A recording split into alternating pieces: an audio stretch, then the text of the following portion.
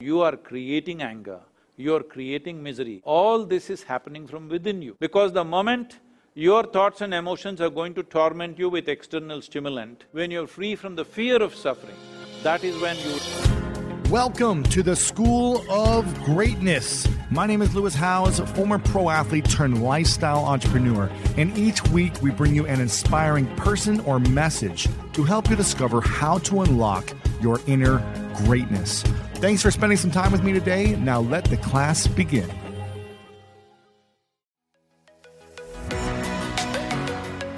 Welcome to this special masterclass. We've brought some of the top experts in the world to help you unlock the power of your life through this specific theme today. It's going to be powerful, so let's go ahead and dive in.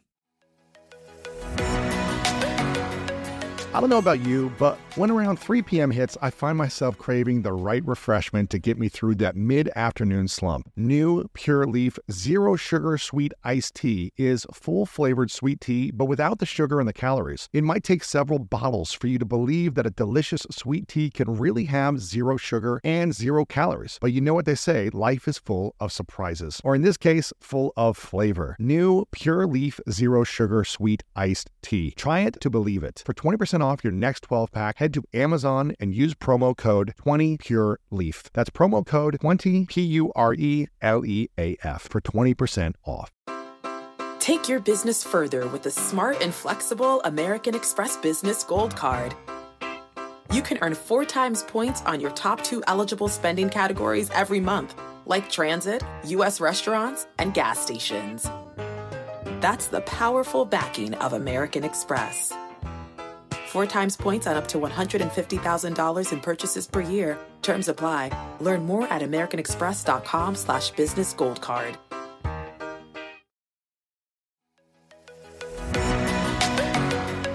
Okay, quick math. The less your business depends on operations, on multiple systems, on delivering your product or service, the more margin you have and the more money you keep. Obvious. But with higher expenses on materials, employees, distribution, and borrowing, everything costs more. So to reduce costs and headaches, smart businesses are graduating to NetSuite by Oracle. NetSuite is the #1 cloud financial system, bringing accounting, financial management, inventory, HR into one platform and one source of truth. With NetSuite, you reduce IT costs because NetSuite lives in the cloud with no hardware required, accessed from anywhere. You cut the cost of maintaining multiple systems because you've got one unified business management suite, and you're improving efficiency by bringing all your major business processes into one platform, slashing manual tasks and errors. Over 37,000 companies have already made the move. So do the math. See how you'll profit with NetSuite. Backed by popular demand, NetSuite has extended its one-of-a-kind flexible financing program for a few more weeks. Head to netsuite.com/greatness. netsuite.com/greatness. Again, head to netsuite.com/greatness.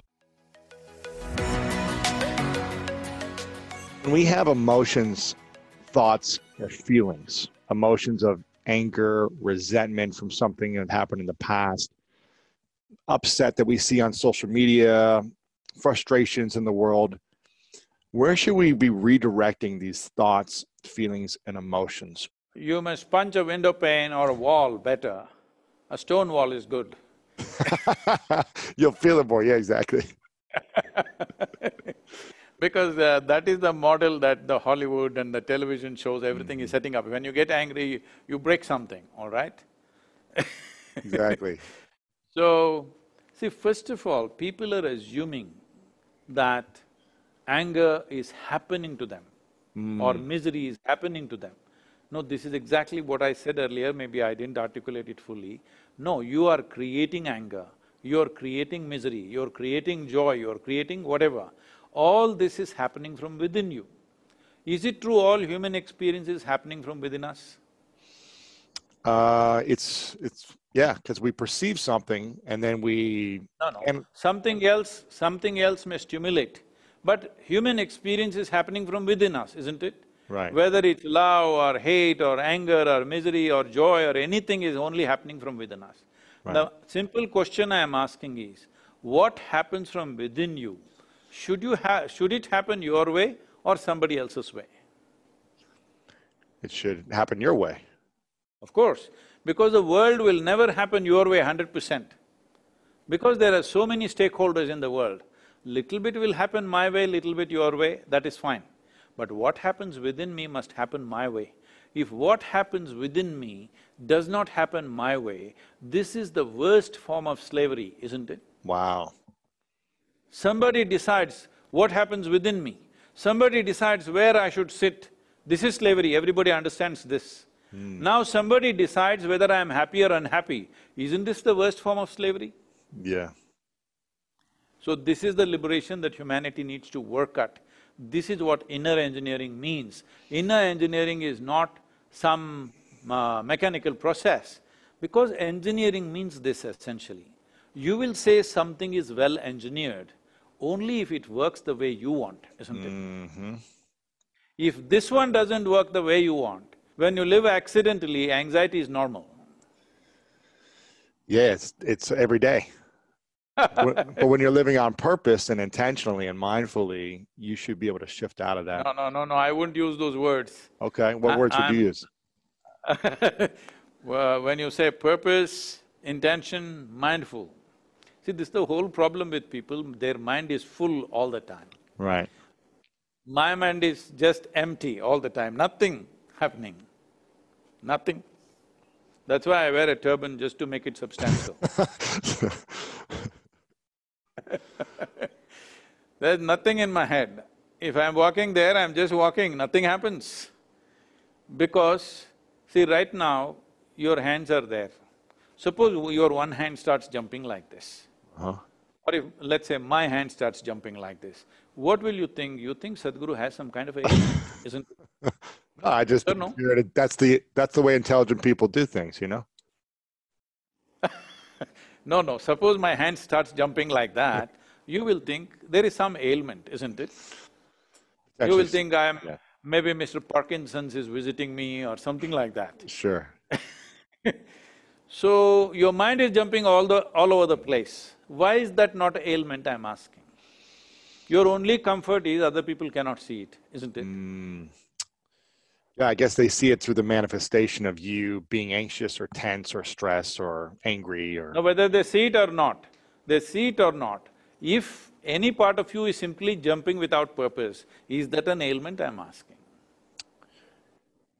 If any part of you is jumping without purpose, is it an ailment? Well, I think in your inner engineering course, you talk about how we have certain faculties that we can't control, like going to the bathroom and doing certain things that are part of our body. So… Yeah, but… I don't know if that's a trick question or not, but… No, the pee is just filling up in the bladder, it's not jumping all over the place. Gotcha. If it jumps all over the place, that is an ailment. That's an ailment, yes, correct. Right now, suppose… let me take a worse example. Suppose your hand starts beating you in the face. That's an ailment, yes. For sure. So right now, your thoughts and emotions are beating you up from inside. Why is that not an ailment, I'm saying? No, it is. So, let us not think anger happens to us, resentment happens to us. No, these things we are creating. We have the power to emote. We can make it love, we can make it joy, we can make it ecstasy, but people have chosen to make it tension, anger, resentment, hatred, they've turned it that way. Now they will claim this is because life has been unfair to me. Life has not been fair to anybody, especially not me. Life is not fair to anybody. Life is simply rolling. It's for you to learn to ride it. Sometimes we are in uncomfortable situations, sometimes we are in comfortable situations. Sometimes we are in situations where we know exactly what to do. Sometimes we are in situations where we don't know what to do. Sometimes somebody else is controlling the situation, sometimes you're controlling the situation. This is how life is. If you are constantly stepping into unfamiliar situations in your life, that means you are growing at a rapid pace. If you are constantly in comfortable situations, that means you're a stagnant life. So if you look for comfort, if you look for a comfort zone, because the moment your thoughts and emotions are going to torment you with external stimulation that happens, what will you choose? You will choose a comfort zone. This means you will limit your life. So the moment somebody can cause you pain or suffering, this means unknowingly you will make the very scope of your life very limited. Only when a person loses this fear of suffering, that no matter what happens, this is how I will be. If this assurance comes to you, then you walk full stride, because whatever happens in the life around you, it will not really make you suffer. Once you are free from suffering, only when you're free from suffering, when you're free from the fear of suffering, that is when you will explore your life in full depth and dimension. How do we rid ourselves of the fear of suffering then? See, as I told you, the suffering is happening because your faculties are not held in your hands. If I have to go to this in little detail, I'll have to take a few minutes. See, for example, if I ask you a simple question, do you want your intellect to be sharp or blunt? What is your choice? Sharp. Sharp, of course. So you understand, your intellect is the sharper it is, the better it is, it's like a knife. So if it's like a knife, it's a cutting instrument. So if you give anything to your intellect, it will dissect everything and see. This is the nature of our intellect. You don't have to physically dissect, but it dissects everything and sees what is this, what is that. This is the nature of the intellect. Without dissection, it doesn't know because it is a knife, it's like a scalpel. It must be sharp. A knife that is not sharp is no good knife, isn't it? Right. So… It's good for butter. Yeah, that also depends. If it just comes out of the refrigerator, even that it won't cut. So, if you're using a knife to do everything, let's say you eat with a knife, you brush with your knife, and you do everything with your knife, of course you will be bleeding. That's all that's happening. Only one dimension of intelligence within us. In yogic way of looking at things, we look at mind as 16 parts. This intellect is just one part. Because our education systems are such, which are totally intellect-oriented, human beings largely are using only one dimension of their intellect to do everything. You use a knife to stitch your clothes. What will you wear? Only tatters. See, that's what you're seeing in Los Angeles right now. Half the people are wearing tattered clothes. Maybe they used a knife to stitch their jeans. Exactly, with holes in them, yes. So if you use a knife to stitch, that's what will happen, all tatters. Right now, human life is in tatters, mainly because of this. Instead of using a needle, you're using a knife. So intellect is a very good instrument of survival. If you want to survive on this planet, you need a sharp intellect. The sharper it is, the better you will survive. But that will not make life, that will not put everything together. Right now, because through intellectual process, people are trying to handle everything. With so much care, they're trying to do everything right, and a blunder. The result is a blunder. Everything right, but the end result is a big blunder because you're using a knife to do everything.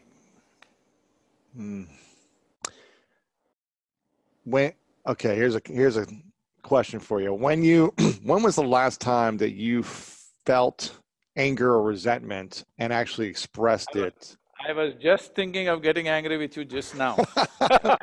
Perfect. Bring it. I love that. See,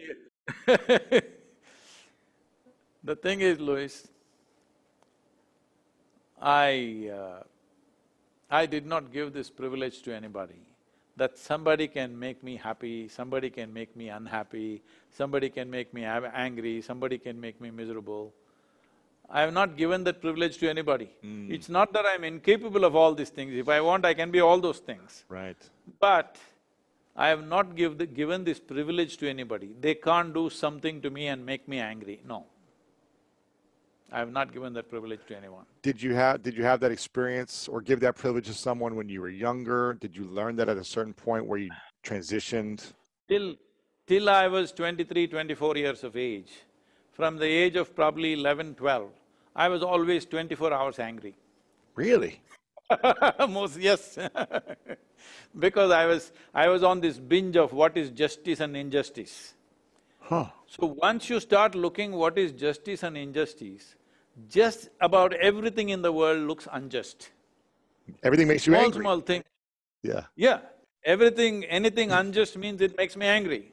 And everywhere I see, whether at home, in school, on the street, in the society, in the country, in the world, wherever I see, I think this is unjust, this is unjust, this is unjust. So much injustice, always angry. Right. I mean, I feel like there's a lot of people in America and in the world who a lot of things make them angry, and there's a lot of injustice for people. So when did you shift, and how did you come to that realization that this no longer works for you in your life?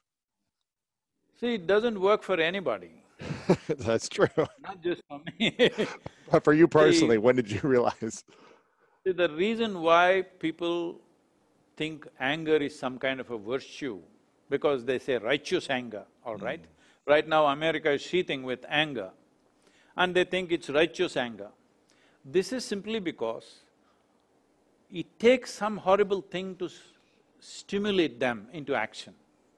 There's not enough love in your heart to stimulate yourself into action. Something has to poke you, you must get angry, and then it propels you into action. So that kind of action sometimes will produce results, of course. But if you want genuine results which will be good for everybody, we must do it when everything is right. But when everything is little comfortable, nobody does anything.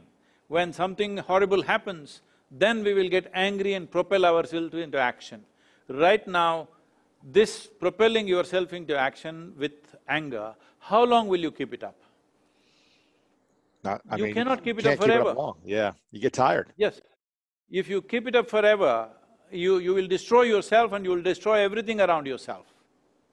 So, anger is become valuable because most people are so lethargic in their responses. Once in a way when they get angry, they feel empowered and seem to be doing right things once in a way. You must be doing those right things all your life, then by the end of your life, everything might not have changed, but you would have made a difference. That's the way the world works. So man.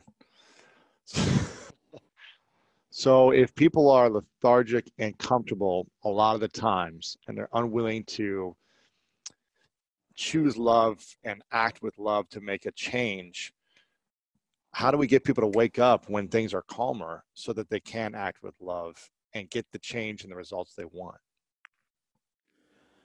See, today, this whole movement, what you're seeing as inner engineering, is a movement from religion to responsibility, in a way. Essentially what I mean is, religion means people are thinking responsibility is somewhere up there.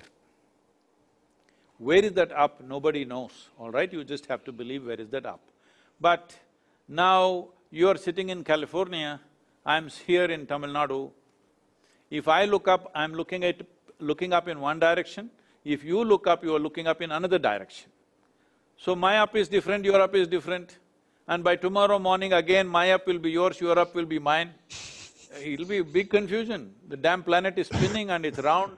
Which way is up? Does anybody know which way is up in this universe? Is it marked somewhere in the cosmos, this side up?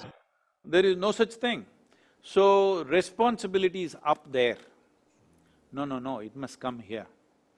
We must understand, if we want to live in a wonderful world, it's only us and us and us who can make this happen. No other force from anywhere is going to make this happen. Unless we realize and transform ourselves from religion to responsibility, that it's here. What this whole thing has come up is, see, because we have no explanation for creation. Before you and me came, so much creation has happened. Who did it? A simplistic, childish understanding of this is, a big man must have done it. So he is somewhere up there. Because you can't see him here, he must be up there. Now, of course, women are claiming, why not it be a woman? In India, we sorted these problems out. We have man gods, we have woman gods, we have snake god, we have cow god, we have elephant god, we have every kind, crawling ones, creeping ones, flying ones, because we foresaw all the future problems that may happen. You don't know who will claim what tomorrow. So we said everything is God. So what I'm saying is, our idea of God has essentially come because we have no explanation for creation. How did all this happen? Such a complex, fantastic stuff. Who did it? Because we are human, we think it must be a big human being. Suppose you and me were buffaloes having conversation right now. We would definitely think God is a huge buffalo, isn't it? Nobody could argue with us about that. We would definitely say he's a huge buffalo, because that would be our imagination. Right now, this is our imagination, it's fine. If you are using it to settle a few things, if you are using it as a way of a psychological process, fine. But solace is one thing, solutions for life is a different thing. So one first thing that we must decide is, those who are in extreme states of poverty, war, other kinds of misery imposed upon them, only for them you must give solace. Rest of us who have eaten our breakfast today morning or dinner, we should talk about solution, not solace. Solace is just a psychological process to settle something within you. But why? People who have eaten well, people who are healthy, people who have a life to live, why are they psychological problem? They should not have any psychological problem, that's all I'm saying. I know this will be very cruel for a lot of people, but they better get it because life is brief. If they don't get it now and they think being psychologically disturbed is normal, they will spend their life like this. It is not normal. To be healthy is normal. To be balanced is normal. To be joyful is normal. Look at yourself when you were 5 years of age. Were you miserable or joyful? And somebody had to make you take the joy out of you by poking you with something, otherwise joy wouldn't go, you would be bouncing all over the place, isn't it? Correct. Today somebody has to make you happy, somebody has to work hard to make you happy. So at that time somebody had to work hard to make you miserable. Today somebody has to make you work hard to make you happy. The whole equation has gotten reversed. What is it? What is it that happened to you? You just grew up. It sounds to me, and it looks to me like when I'm connecting with people, that a lot of things from the past memories, past pains, hurts, traumas, are being brought to the forefront for a lot of people with the chaos of the now. How do we start to heal the memories of the past, the traumas of the past, so that they don't keep hurting us in the present? One of my favorite parts about my job is that I get the opportunity to travel a lot. And in fact, I'm recording this right now while I'm in Mexico. And actually, I was thinking about something that I wanted to share because I get a lot of questions from so many people about different side hustle ideas. So here's one for those of you out there that are on the go a lot like I am, or traveling a lot. When you're staying in your Airbnb on your trips, have you ever thought about how you could be making extra money by hosting through Airbnb while your home is vacant? If you're interested in an extra stream of income, Airbnb hosting is an easy place to start, and it's like giving your home some company while you're away. Your home might be worth more than you think. Find out how much at airbnb.com/host. So listen, we all know life is full of yada yada, like those quote unquote free trials that somehow still charge your card for something, or when companies have those sneaky gotchas hiding deep in the fine print. And I know you've dealt with yada yada before, like those bills that keep going up and up for no reason at all, or when budget airlines promise a cheap fare but then charge you for every little thing until you realize you're paying more than you would have somewhere else. And yes, it is possible to outsmart yada yada, like triple checking airline deals to make sure all you need is already included, but you don't take yada yada in life. So don't take yada yada from your wireless provider. Metro by T-Mobile has no contracts, no credit checks, no surprises, and nada yada yada. Stop by one of over 6,000 Metro stores nationwide. When you get a new car or a new home, your first reaction might be to say things like, oh yeah, or I can't believe it, or booyah. But what you really want to say is the one thing that can get you the help you need. Like a good neighbor, State Farm is there. State Farm is there with the coverage you need for your car, your home, and even boats, motorcycles, RVs, and other things that matter to you. With a State Farm agent, you know someone is there to help you choose the coverage you need. With so many coverage options, it feels good knowing you can find what fits for you. And when you need ways to get help, State Farm gives you options there too, in person or on the phone with your local agent or on statefarm.com, where their award-winning app State Farm lets you do things your way. So when you need help protecting the things that matter most, remember to say, like a good neighbor, State Farm is there. Well, the first thing I would say is, sometimes there's a crisis and well-meaning mental health professionals rush in to discuss the trauma while it's still happening. Mm-hmm. That's a really bad idea. People are generally traumatized because something actually horrible happened. And dwelling on it in the moment just makes it worse. It's not like anybody has a solution. Here's how you should understand this. Someone's just shot up your kid's school. Here's how you should understand this. That'll make it all better. It's like, no, it won't. If you have old baggage, that often comes up if you're having an argument with someone, doesn't it? You know how it is. This is partly why people don't like to have a dispute within a relationship, because it's a thread and you pull on that thread and just, God, we had another rule.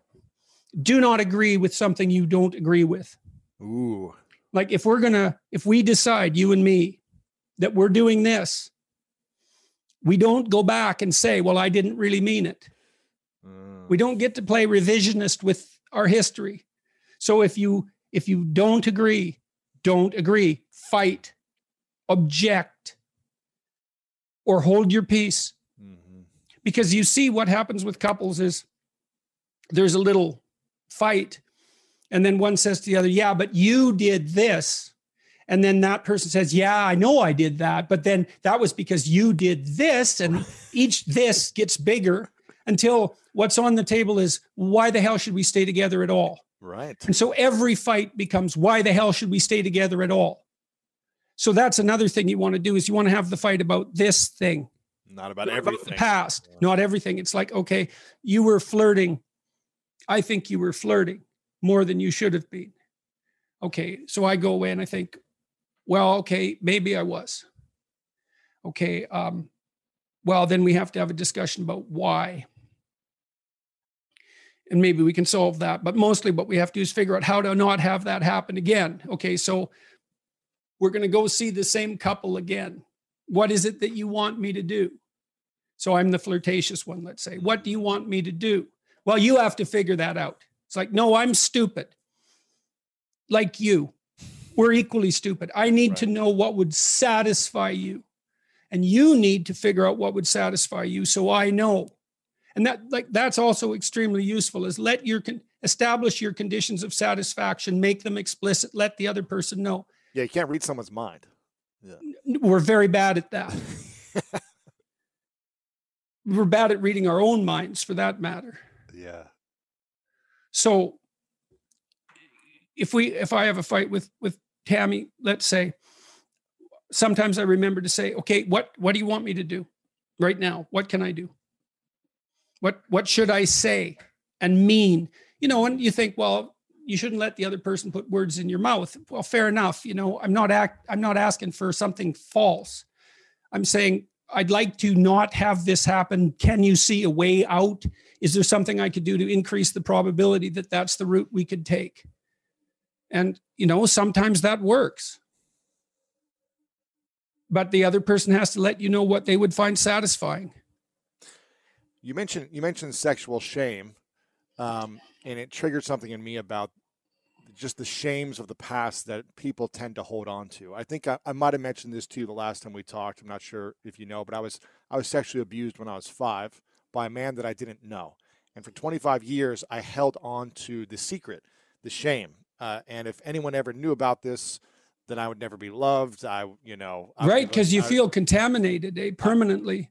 I would, I wouldn't have any guy friends. No girls would find me attractive. My parents would disown me. I went down the rabbit hole of these stories of, I'm the only one this has ever happened to. I never saw any examples of this happening to. Right. And about 8 years ago, I started to really heal that and start sharing that shame in many different therapeutic experiences that allowed me to start the healing process.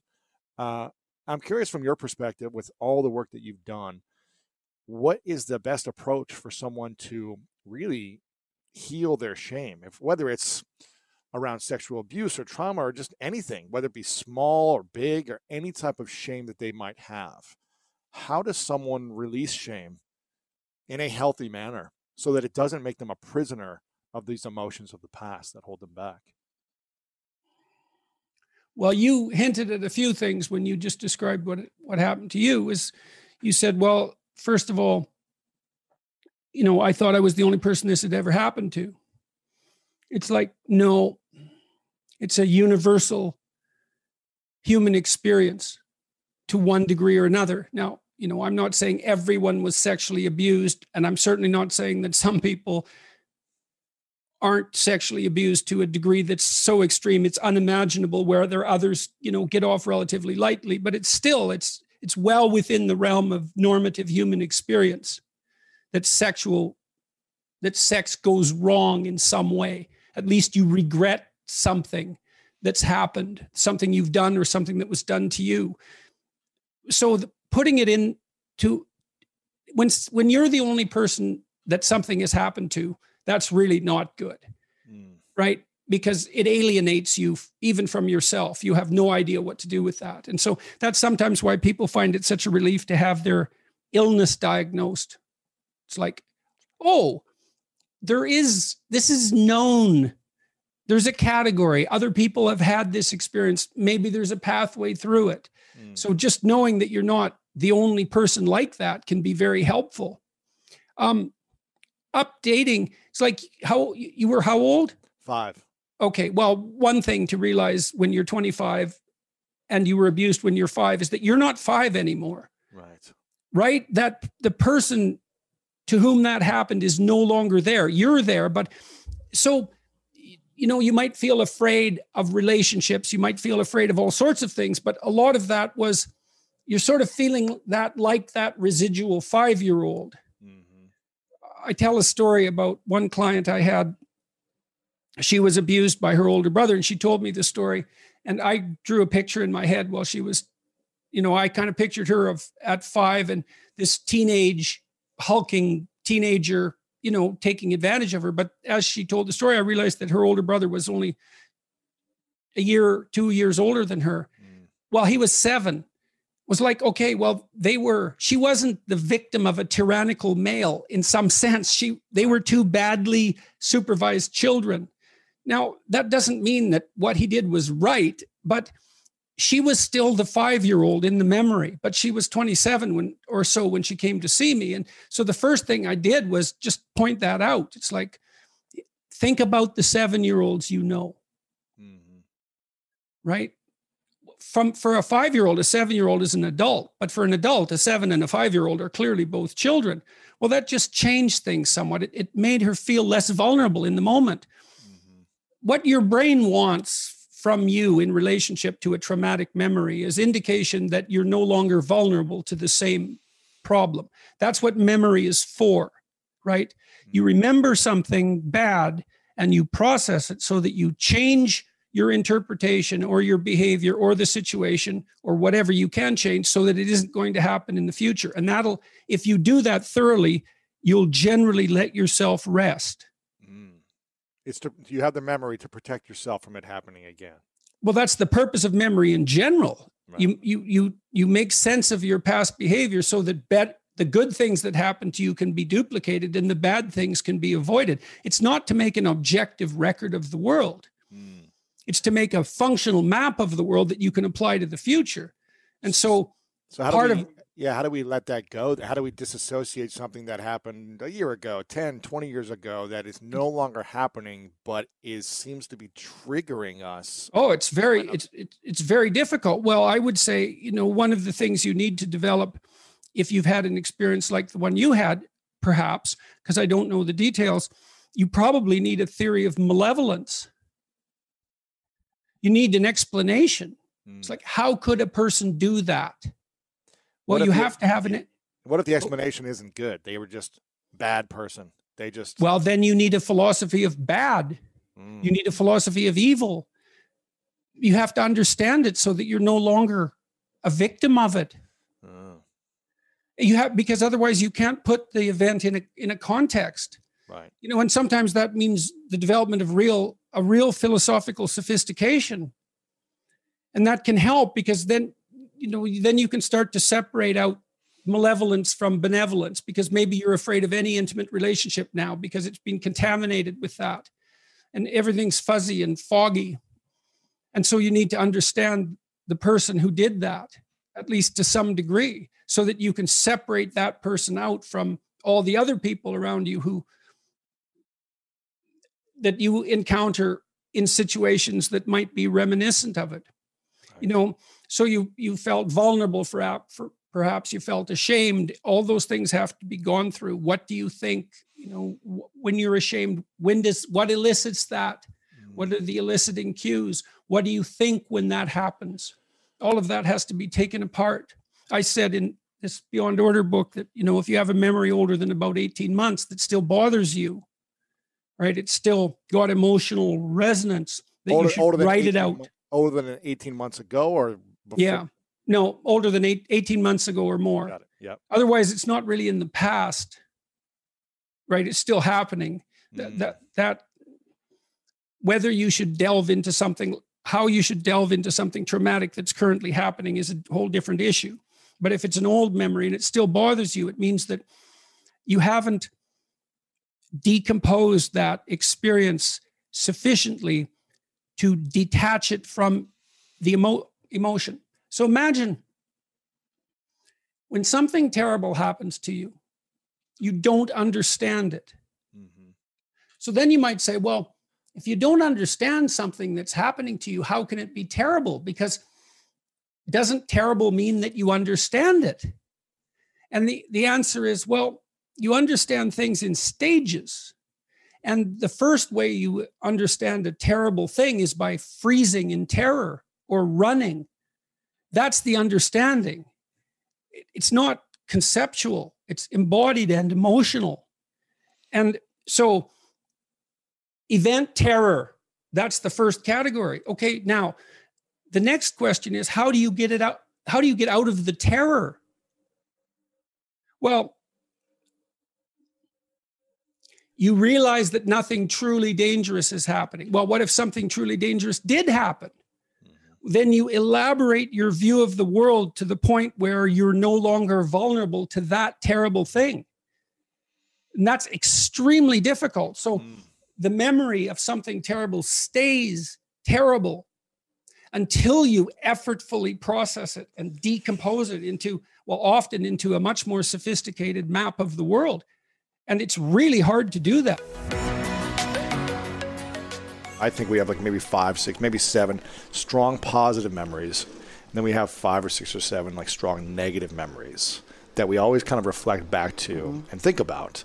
And obviously there's filler memories, but I was like, I don't really remember much from ages 5 to 18 in between those 5 to 10 memories on each side. The reason that you have those really high positives and maybe really low negatives was because of the emotionality attached. So the bigger the emotion, we tend to be able to retain those memories. Those memories, because our memory center, our emotional center, our limbic system, it's all interconnected. And a lot of the reasons why we encode and then can retrieve, essentially put the memory in and access it later is because of the emotionality. So how strong it was. How strong it was. So what were the memories you had and the experiences you had that created the limiting beliefs? Right. So scarcity. It's interesting you say this, because then there's another category, and this is where I fall, and I actually diagnosed myself with a memory impairment for quite some years. Memory impairment? Impairment, like based on the fact that I had no memories. I dated a girl that said she didn't remember anything before 18 one time. And I was like, she was super positive and amazing and loving. And I was like, there's something off if you don't remember anything before 18. Nothing? Yeah, I was like, how's that possible? Right. There's got to be some serious trauma that you're... Right. And later I found out like there was incredible trauma.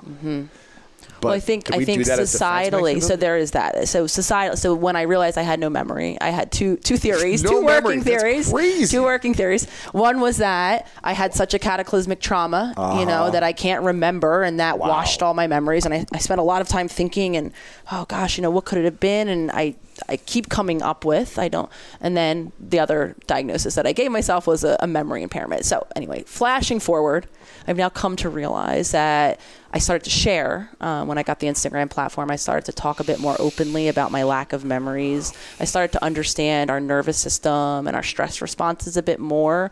And I came to realize that more of us than you would realize are like this ex of yours and myself, that we don't have memories. And it doesn't have to be, a biological thing wrong in our brains. And it doesn't have to be the big T, is like the big T trauma that I think a lot of us talk about, the big cataclysmic event. I feel like you'd remember the trauma, right? Right. Yeah. So sometimes it's a low level stress, chronic stress, and inability to have emotions present in the home that results in that lack of memory. So anyway, to answer your question though, the way I came to know that I had a lot of my lack-based mindset was because we still remember. So I have people who reach out to me and are like, oh my gosh, if I can't remember, how will I heal?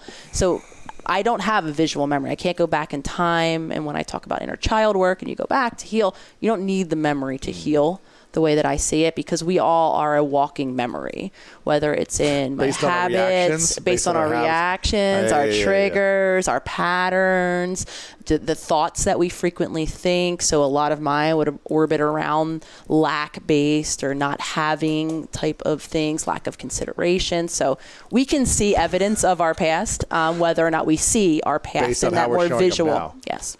So you were being, for example, you were like, where's my food? My half is gone. Or you took 3/4 and I only have a fourth. And so that's definitely like reflecting a memory of experiences or an experience you had that you held on to and said, like, I'm not deserving of enough, or there's never going to be enough, or whatever the story you said to yourself, right? A lot of mine was based around this concept of being considered. So for me, it was a bit of emergence between lack. So when I attribute that to my dad, he very much was. My parents are much older. When they had me, my mom was 42 and my dad was 45. How old are you now? So, and I will be 37 in September. Oh, nice. So same age. So yeah. So my dad very much had a lot of the depression era-based thinking. I mean, my garage looks like a fallout shelter with literally twine wrapped up, because enough twine put together, you have a rope. I mean, that kind of. So very direct ways and indirect ways. I'm sure my dad's messaging about money and holding and keeping, and then the consideration piece gets wrapped up in there for me. You weren't being taken. You weren't being not considered. Being considered. Like you weren't being seen or weren't being thought about. And that comes to my mother, who was very much emotionally completely vacant, absent, and so not feeling seen, heard, understood. So for me, when items would go missing, like my brownie that I really wanted, it became not only do I not have enough for me, but the meaning that I assigned was I'm not considered. And that would open up a really deep wound. So when my partner's looking at me like, what the hell is wrong with you? It's a brownie, Nicole. I'll go get you another one. Yeah. You know what I mean? So, but inside I was like a little girl who was not being seen and was being told that there's not enough for me. And I mean, so that's where that pain was coming from when I was tearing around the apartment about my brownie. It wasn't about my brownie. And I think that's the way that, I mean, if we all look at ourselves and our patterns, and I'm always talking about developing self-observation to do that, all of our clues are there. Our past is present with us. And that's why we're stuck. And that's why we can't, the way I see it at least, that's why a lot of us struggle to move forward. And that's why I hear the word stuck probably more often than I hear any word spoken. So how do people get unstuck?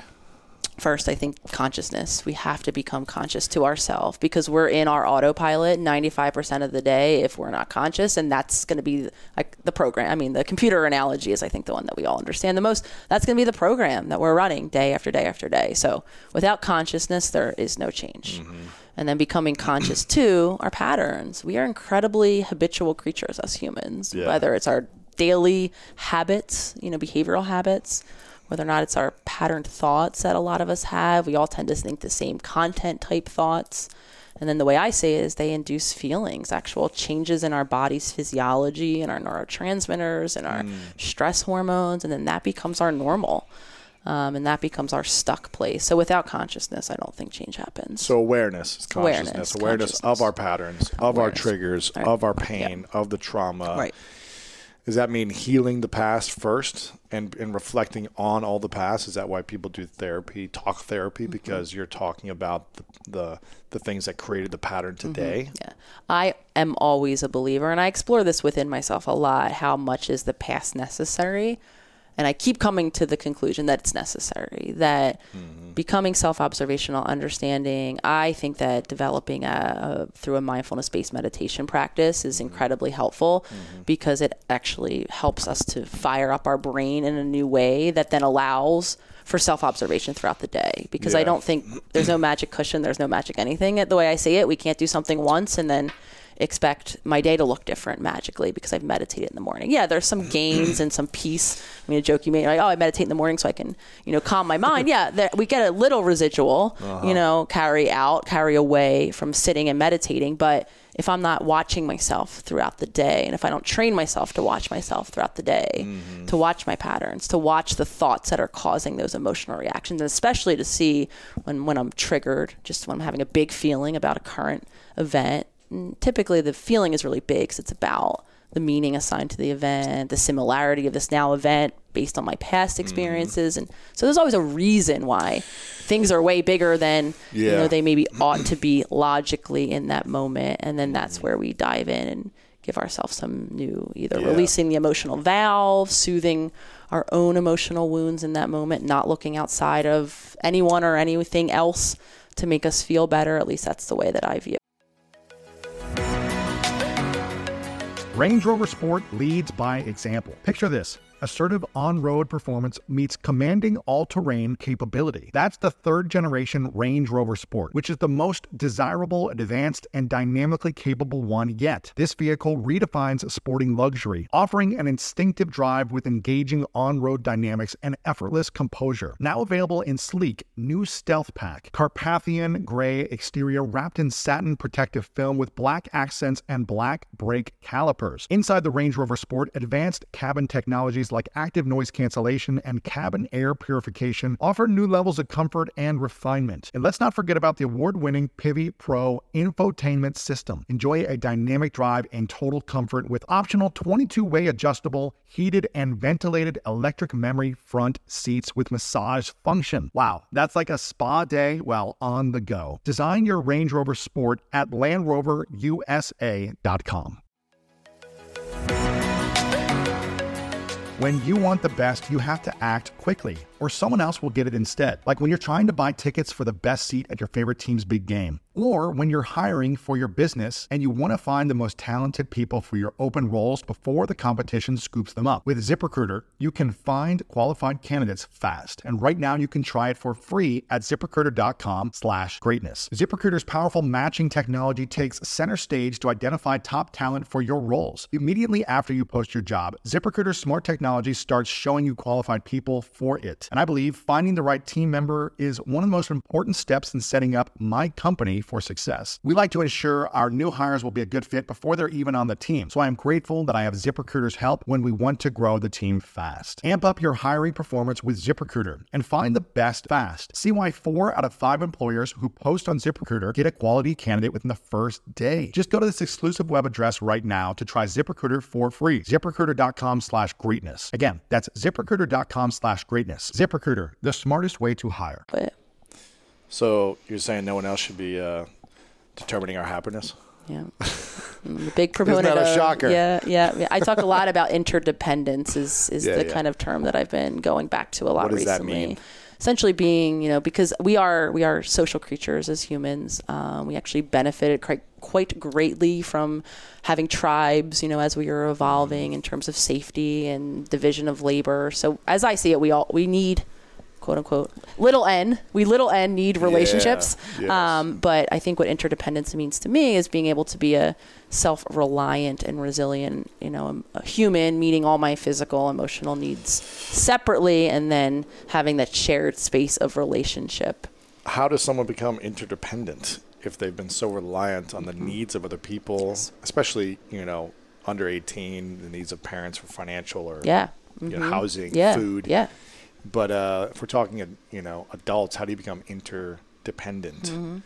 Well, when you have a lot of trauma or pain or... Mm-hmm. Well, I mean, developmentally, Louis, that is their reality. Up until at this point, I think, unfortunately, because of some of the financial struggles that many people are having, I think even now adults are finding themselves much more compromised and in a dependent college debt and everything. Place, or living, back to live at home to be able to pay for college debt. I mean, it's really, it's a shame. It's sad because I think we're shifting back into that more just necessary dependence. So wherever you sit on that spectrum, I think it's, about breaking those patterns of looking outside of ourselves to show up for others, take care of others, get my needs met by, relating with others, whether it's because they make me feel better or they distract me, or I've learned that. I come by this really naturally myself. My family was, and a very large reason why I'm not able, or I choose now not to have contact with them, is they are so enmeshed and codependent where there's just no boundary. And direct and indirect messaging that I got growing up was that I was responsible for other people's feelings in particular. So for me, evolving out of that and starting to separate myself off and just see myself as a self-contained human also meant then showing up differently in my relationships, putting up the word we all love to hate, which is boundaries, and learning how to carve out space, not only physical space where my needs might be different than another person's needs in that given moment, but more importantly, emotional space. And that's, I think, a struggle that a lot of us have. Yeah. I mean, I feel like there's a lot of people that struggle with family and boundaries. I've gone through this challenge myself with different people in my family throughout the years. And on one end, I have a lot of guilt tied to responsibility to make sure my family's taken care of, at least basic needs, right? On the other end, I'm like, okay, we've all come from the same place. We all have certain skills and the capacity to take care of our basic needs. It's not like we were homeless or something like that. Like, we all got college degrees. We're all very privileged in a certain sense, right? Sure, we all faced a level of trauma and have our own level of limiting beliefs based on experiences and trauma that each one of us felt separately. But I still have this challenge with, like, okay, do I just make sure everyone's taken care of all the time, and then I feel taken advantage of or abused or not respected or whatever it is? Or do I set boundaries and have people potentially hate me and not want to talk to me? You hear these catchphrases like family is everything. Always be there for your family. Nothing else matters but family. But what about our own emotional well-being? Doesn't that matter? Yeah. That's so how do we manage the guilt and pressure and the feeling of responsibility of needing to provide for our family or take care at all costs versus having personal freedom and peace in our own heart? Yeah, absolutely. It's tough. I made that noise when you said that first one, because family is everything might as well have been a plaque in your home. In my home. I mean, that was said as a mantra. Family is everything. Family is everything. Family is everything.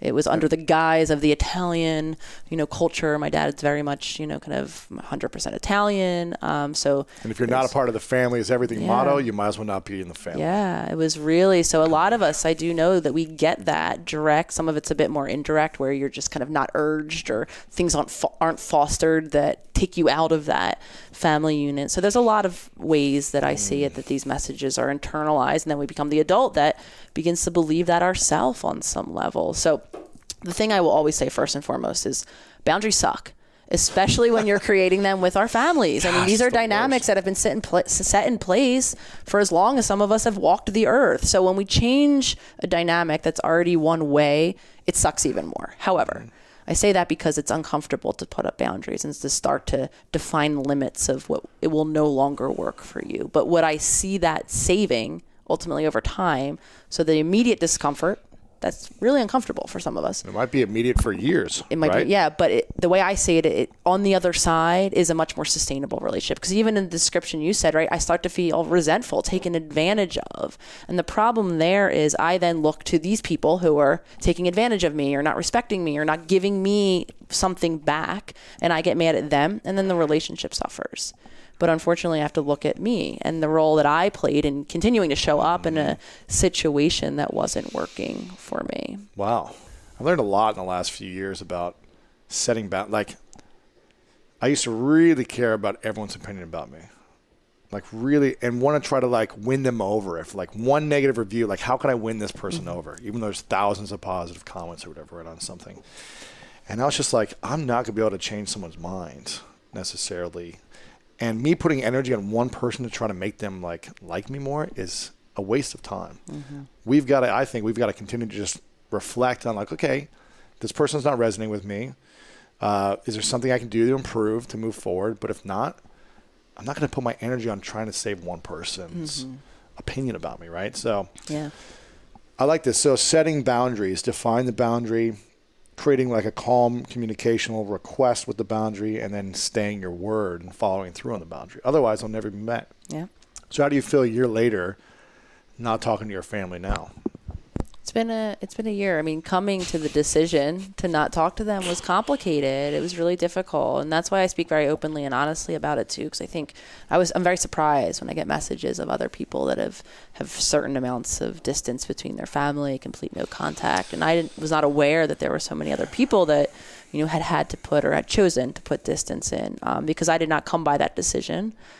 Easily. It was painful for me 35 years of your to life do that. Yeah. And I don't want to hurt them, and I do love them, and I do want what's best for them, but I also have to love yourself, me, and want what's best for me. So when I say it's been a hard year, I mean, I have moments, the holidays, and there's the positive and the negative of that now, on the one hand, it's like, oh, I can actually choose what I want to do for the holiday. That was completely new. Me and my partner are starting to make our own traditions because a requirement of family is everything is you better believe you're showing up for the big Italian Christmas gathering. So I was given little flexibility to have space apart around holidays, but obviously the other side of that came sadness, knowing that my family was having a holiday without me, with my nephew who's young there. I mean, it's complicated on a lot of levels. They might be talking bad about you or whatever. Oh, I know.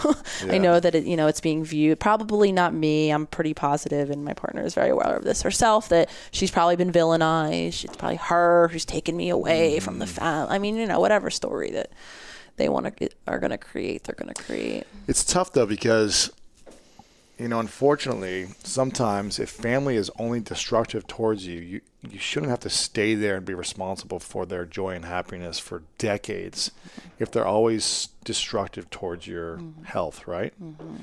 On another end, you could say, well, I'm just not going to allow it to affect me. I'll be around them. I'll still show up. I won't distance myself from the family, but I'm just not going to allow their thoughts or words or actions towards me affect me. Is that something that's healthy too, though? Just to be in the space while there's manipulation, guilt, shaming, or whatever, judgment, whatever's happening in family dynamics. Should people do that, or should they more separate themselves fully from family if it's a constant? I think if they can, if they can find the way. So for me, I got really good at being okay with it, because what I would do, and I didn't, even though I heard this word in my schooling, I did not realize that this is what I was doing, is I would dissociate. Dissociate, yeah. So I call it my spaceship, where I would go away on. You weren't present. I wasn't present. I got very savvy. You would not have any idea having a conversation with me. I would be in that looking through me. Yeah. So let's let me tie this all together. The reason I could not remember my childhood is because I dissociated. So I wasn't present enough to put it in. So there's nothing there to re-access. So that's just to tie that all in. You were physically present, I was but that was out of because of the emotional overwhelm of the family, the anxiety, and no one modeling or helping me to navigate those feelings as we do as children. I will always say this: as children, I believe we come to this planet, however you think we get here, as adaptive, intuitive creatures. Yeah, of course. We all have a guidance system, and we all are incredibly flexible and adaptive. So I adapted. I dealt with my own emotions my own way, which was I dissociated. So some people, though, in adulthood can find the way to show up with their families. I talk a lot about depersonalizing, simply meaning not owning it. Even if they say something negative to you, if you can see that as more of a reflection of them, you can maybe come and go and leave that interaction and be okay enough. You know what to expect. You're not expecting them to change. You arrive. You deal with it. Laugh at the situation. You can I think humor is incredible, and then you leave. I did not find myself able, though, for that. I did not want to use my old habit of dissociation, and then, like I said, because of just the living structure and just the in-depth and ingrainedness of their dynamics, it was much harder for me to find that okay space. I don't know, honestly, what the future brings. I'm doing and I'm using, and so part of what would happen, I would go back to visit, and then my partner would notice this as well, and I would then become almost regressed. I'd become reactive. So I was trying to heal, but I would only get so far, and then I'd be pulled right back down. Or the next health crisis, I'd be pulled right back in. So my healing was limited. So this year has been incredible for me to be able to actually gain some more full traction to do my own inner healing, so that I don't know if a future comes and I can have some version of contact with them. I'm not sure. But I know that I have to be in a different place if I am going to be that person who can come home, let them be them, and leave that home intact. Well, I'm curious. I feel like a lot of people have challenges, right? Whether it be family or limiting beliefs, scarcity, relationships, health, whatever it may be. And a lot of people do talk therapy. But why does it seem like most traditional talk therapy doesn't work and people keep going? Yeah. And how can it work better for them? What do they need to do so that it starts to see benefits and results? Yeah. What's your thoughts? I'm really happy you asked that. So one of the reasons I think, and this happened in my own life, so anxiety was all I knew. I went to multiple years of talk therapy myself. I was actually in what is called a psychoanalytic training program. So think Freud, the couch, clocking. I mean, these are people that go into treatment each day of the week, 5 days a week for an hour. So I was training in that modality. And part of that training was we had to lay on the couch ourselves. And so at some points I was up in therapy 2 hours a week. I was on medication. I had, my SSRI, my benzo in the back pocket. And I was taking the traditional routes of treatment, and I still wasn't getting better. So for me, realizing that we have to look at the whole person, that's why I now work holistically, that there's a body that my mind that's unwell, if you will, is attached to.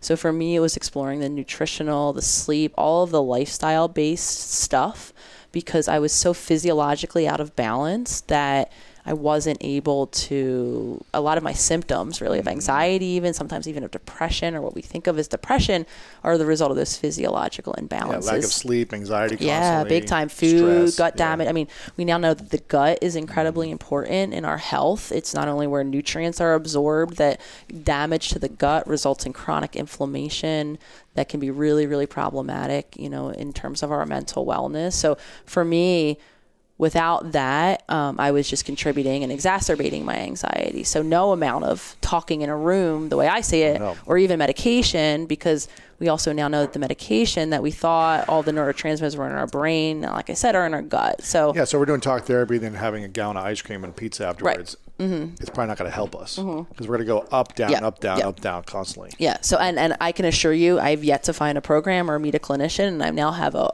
whole network of them that I'm connected to that have had any version of it. I mean, the nutrition, the gut, the body is not mentioned in any training program. So I think that's a huge limitation.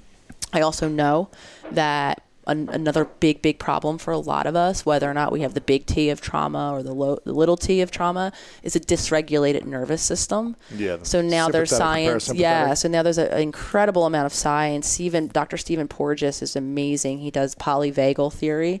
And so to put it really simple, unless we start to address that dysregulation in our nervous system that at this part most of us have, that's going to limit treatment. So the sympathetic, is that fight or flight? Fight or flight. Most of us are spending most of our time chronically in fight or flight. 60-70% of our day. I mean, from this, I'm looking out at the vast city in the background. I mean, for some of us, the city is enough. My mind has now taken on a whole other capacity to induce stress. So a lot of us humans are living chronically stressed. You could be in peace. You could be in nature, but your mind could be in traffic. Yes. Thinking and anxious. Yes, and then you could have induced it completely in a panic attack. And I mean, I've seen it happen in my office. Content we're talking about, before I know it, the person's having a complete visceral reaction. Right. So without regulation of that nervous system, I see that treatment, talking about it, only goes so far, because we had a great session. Thanks, Lois. See you next week. And now I'm out the door with my overactive nervous system, and that next thing's going to activate me, and the next thing's going to activate me, and I'm going to have a fight with my partner. That also speaks to the power of the subconscious. So what therapy is talking from the conscious mind. We can have a great, insightful, therapy session. I can understand. I can even have a great game plan. But then I'm back out the door, and if I'm not conscious, I'm back in my subconscious. And then I'm back in those patterns. So then what I would see week after week, me too. I thought I was very insightful. I thought I knew myself, right? And I'd work with people. We had a great session, and back next week, and it's the same report. Oh, got in the same fights with my partner. Right. Still stressed out about work. And it's like nothing's changing. And it's because, again, therapy, the way I say it, only addresses that conscious mind. even the best laid plans of what we're going to do, that next time we're activated only go as far as me remembering to do. Being aware and mindful in the moment when we're triggered, right? To do these new things.